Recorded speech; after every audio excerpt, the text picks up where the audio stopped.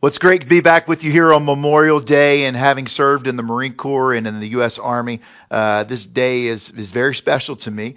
And I know to many of you watching that you served this country as well. And so this is one of those days that you hold in high regard as well.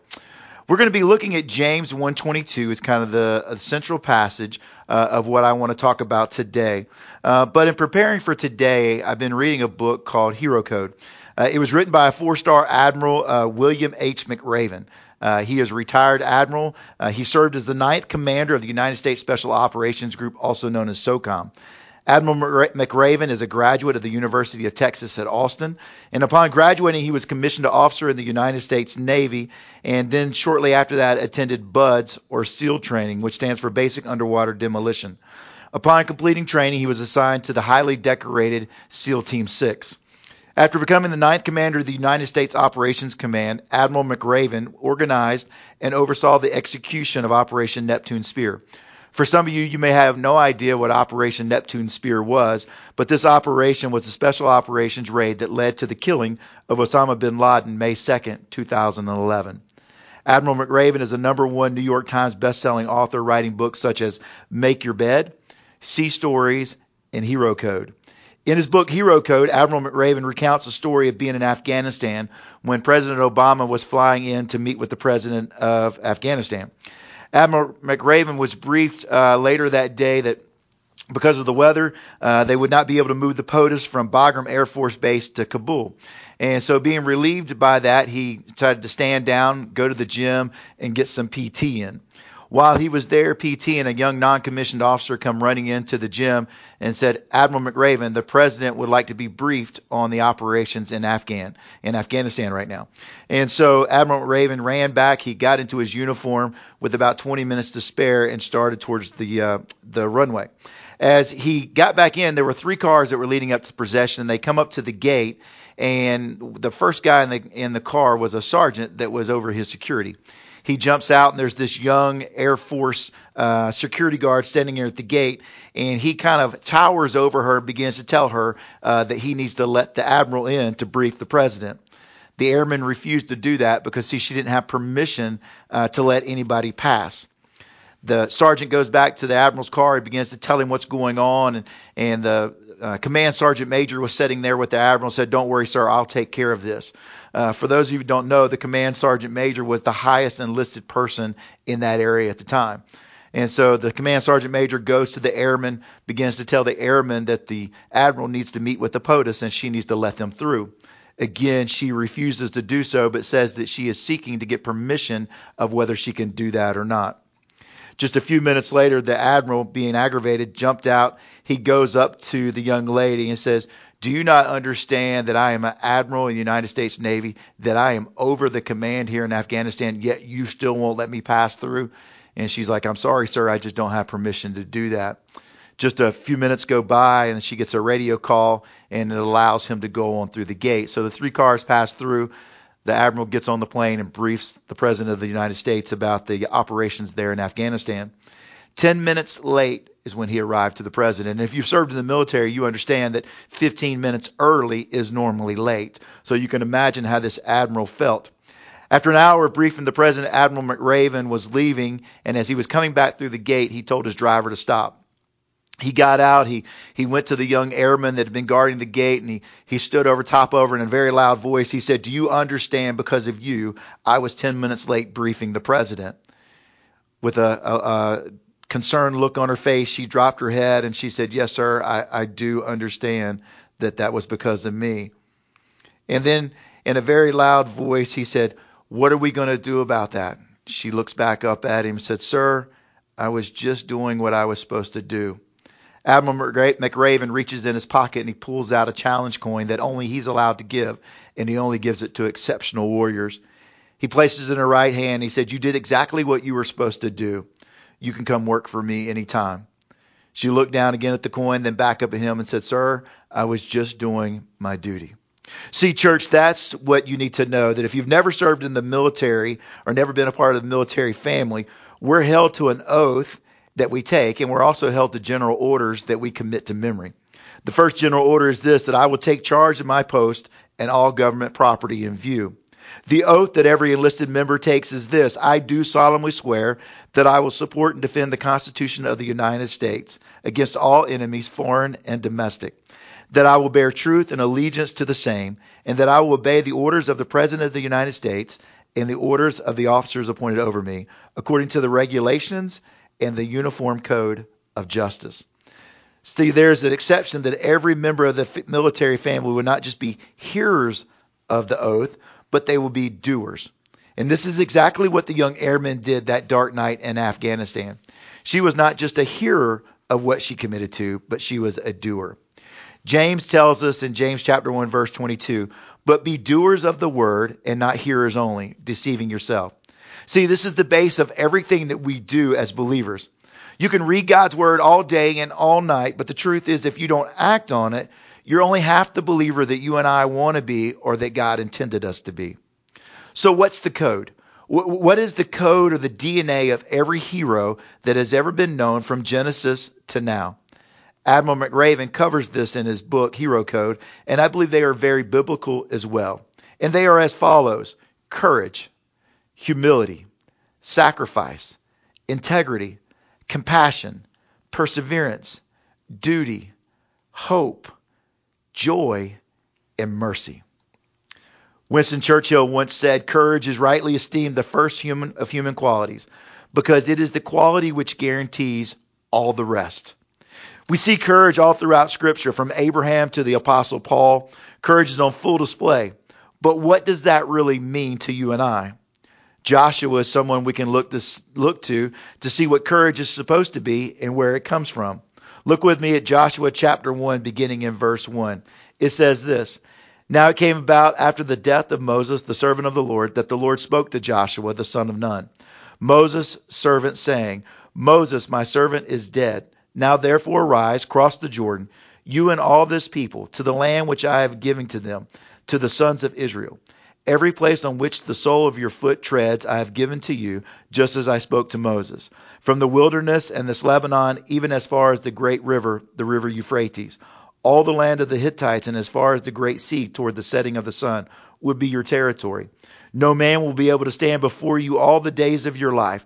Just as I have been with Moses, I will be with you. I will not fail you or forsake you. Be strong and courageous, for you shall give this people possession of the land which I swore to their fathers to give them. Only be strong and very courageous. Be careful to do according to all the law which Moses my servant commanded you. Do not turn from it to the right or to the left, so that you may have success wherever you go. This book of the law shall not depart from your mouth, but you shall meditate on it day and night, so that you may be careful to do according to all that is written in it. For then you will make your way prosperous, and then you will have success. Have I not commanded you? Be strong and courageous. Do not tremble or be dismayed, for the Lord your God is with you wherever you go.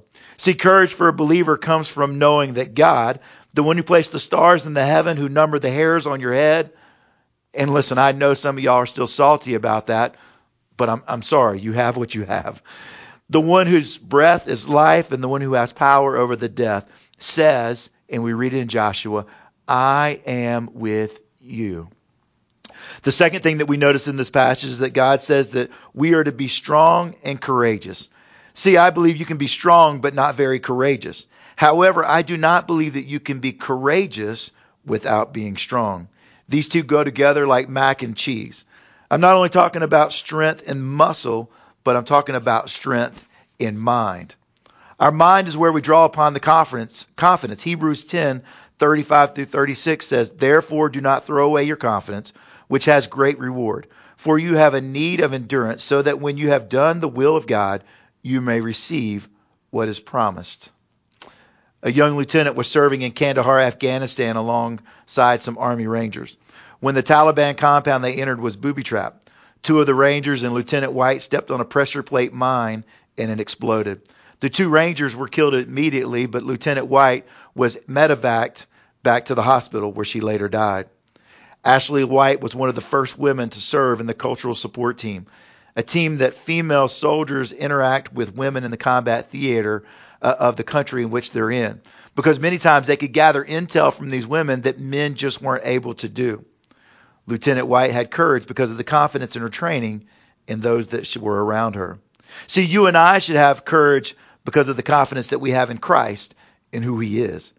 We can trust that with everything that we have. The second quality that we see in the hero DNA is humility. Humility is defined as a modest or a low view of one's importance. Jesus was sitting at a dinner party one time as those were around him were kind of jockeying for your, if you will, at their position and being the top dog at the table. He begins to tell a parable teaching them about position and about humility and about being a guest. In verse 11 of the 14th chapter of Luke, Jesus says, "For anyone who exalts himself will be humbled, and he who humbles himself will be exalted." See, I like simple terms for my simple mind. So if I think about it this way, it's if you think of yourself as being a big somebody, God is going to break you down. However, if you see yourself as no more important than the next person, then God will lift you up.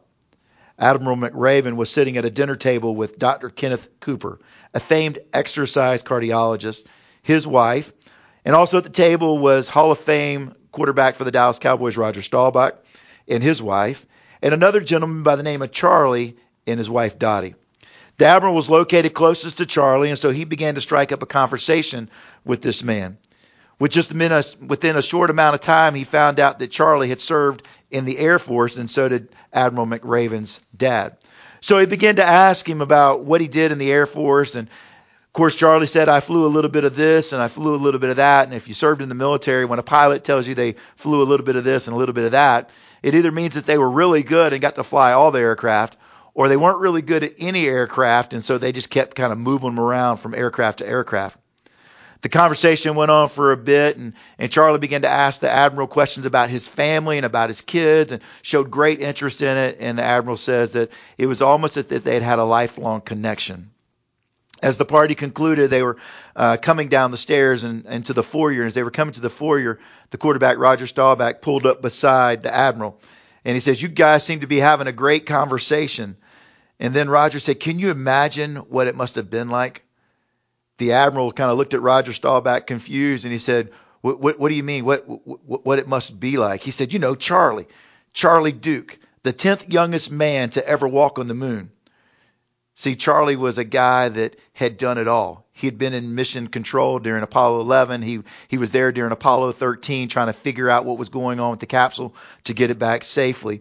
But yet in talking to this Admiral as a national hero, he never talked about walking on the moon.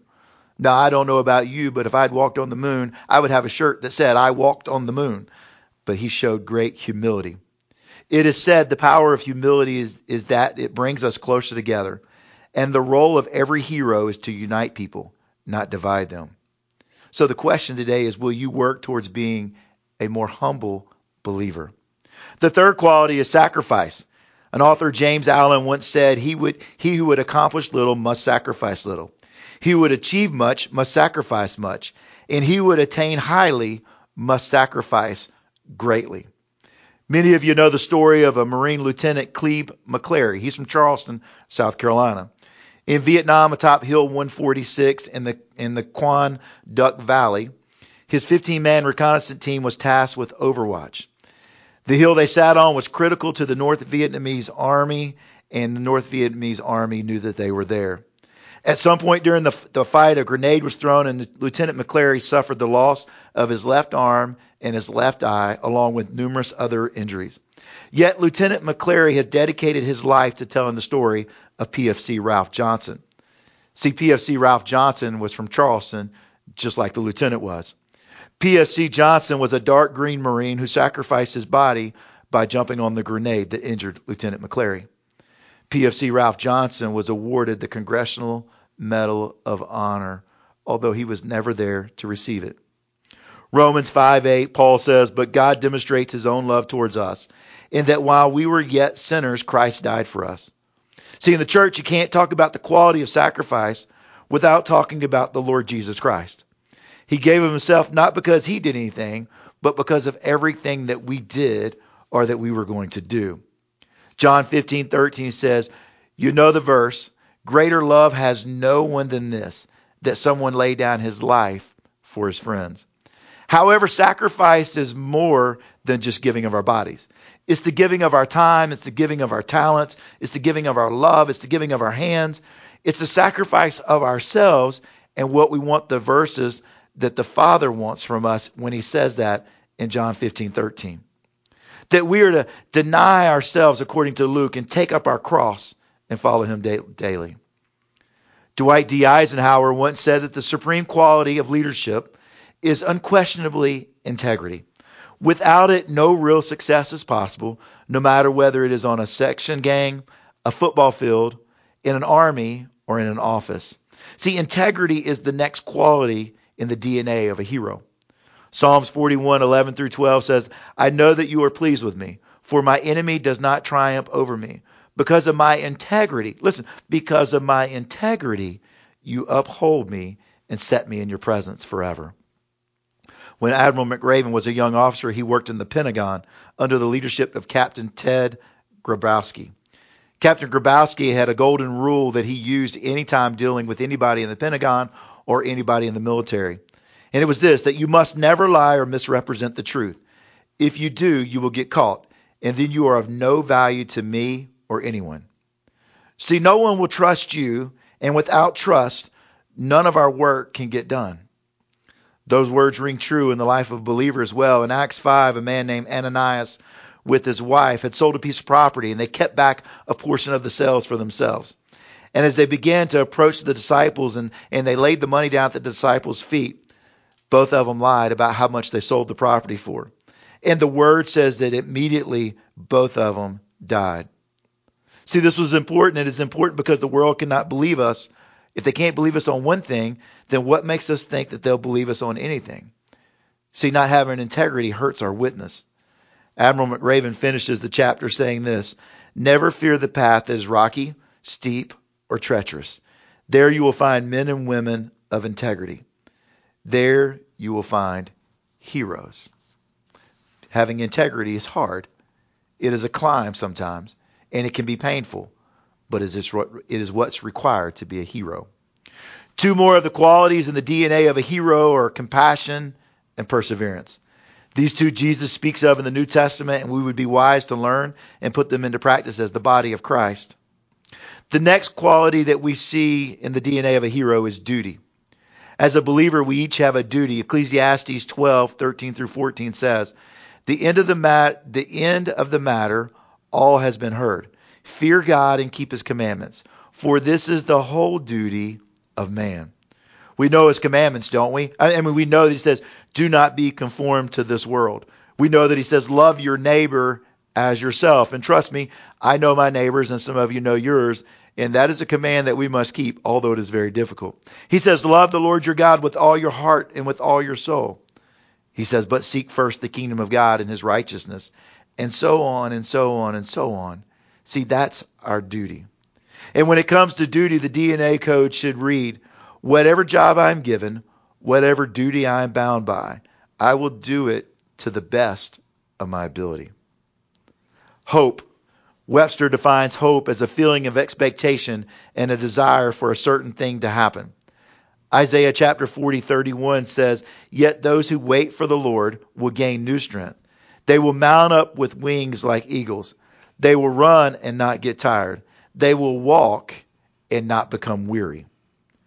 In 1970, an Army Special Forces unit known as the Green Berets planned to conduct a rescue operation in northern Vietnam.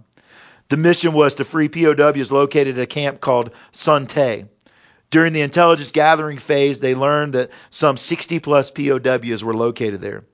The POWs had been held for some time, and their treatment was horrendous, absolutely brutal. As the elite unit landed, they come under intense fire, and the result was over 42 enemy combatants killed. But they also came to the realization that the POWs had been moved. Their mission, in their opinion, was a complete failure. 2 years later, the POWs were released, and in 1973, billionaire Ross Perot hosted all of the POWs in San Francisco for a Son Tay Raiders reunion. As the conversation went and through the afternoon, the Green Berets learned that their mission was not a complete failure. POWs began to speak about learning of the mission and realizing that they had not been forgotten. One POW said this, the Raiders gave us hope And from that day on, we knew we could endure whatever trials came our way. Church, Jesus Christ gives us that kind of hope. And a real spiritual hero realizes this on the mountaintop and the valley. Hebrews 10:23 says, "Let us hold unswervingly to the hope we profess, for he who promised is faithful." The next characteristic in the DNA of a hero is joy. Believers will not always be happy, but with Christ there should always be joy. Psalm 16:11 says, "You make known to me my path of life. You will fill me with joy." How? In your presence, with eternal pleasures at your right hand. And then finally, the last characteristic in the DNA of a hero is mercy. Gandhi once said, "The weak can never forgive, and forgiveness is an attribute to the strong." See, I believe that we can take forgiveness and mercy, and we can kind of combine those two together. See, mercy is when we don't get something that we deserve. And as sinners, we don't deserve to be with Christ. Matter of fact, as sinners, we deserve to be separated from eternity. And it says that unless we trust him, that's what happens. But Jesus said, wait a minute. I will take that punishment and I will bear it on my back on that cross. I will take the punishment for whatever anybody has ever done. And that is mercy. Because it should have been us on that cross.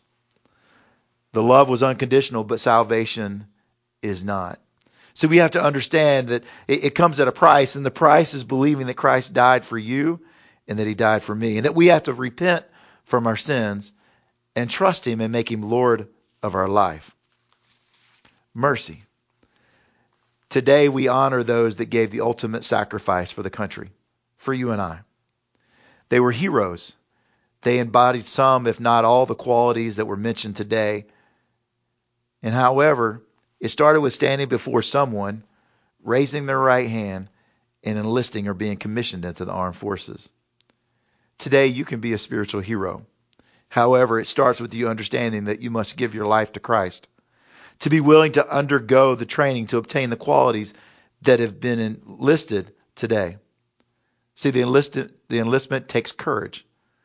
As Admiral McRaven said, courage is the willingness to take one step forward as I confront my fears. So the question today is, will you take that step? Will you embody the code of courage? Will you trust in that so that you can be a spiritual hero for your family, for those in your community, and possibly for somebody around the world? Would you pray with me? Father God, we love you.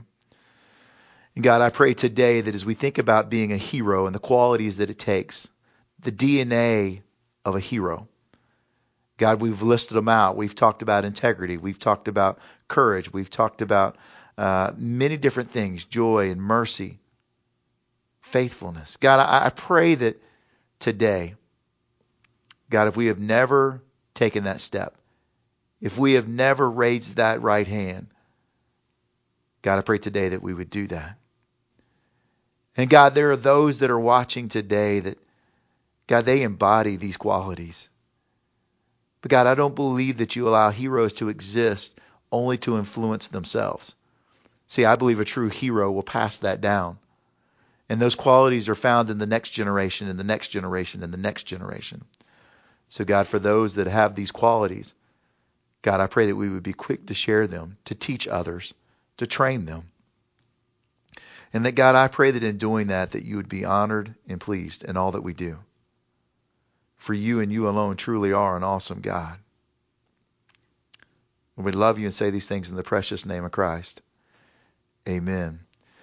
Today we honor those that have served and gave the ultimate price. Since the American Revolutionary War, 1,354,664 men and women have died serving our great nation. Many of you, like me, know of someone, or maybe many, that have given their life while serving in the military. Maybe you've served alongside of someone that lost their life. Maybe you have a close or a family member that has lost their life. And so today, as we reflect on the sacrifice, I'm going to ask you, standing right there where you're at or sitting where you're at, to stand with me as we honor those that have served with the playing of taps.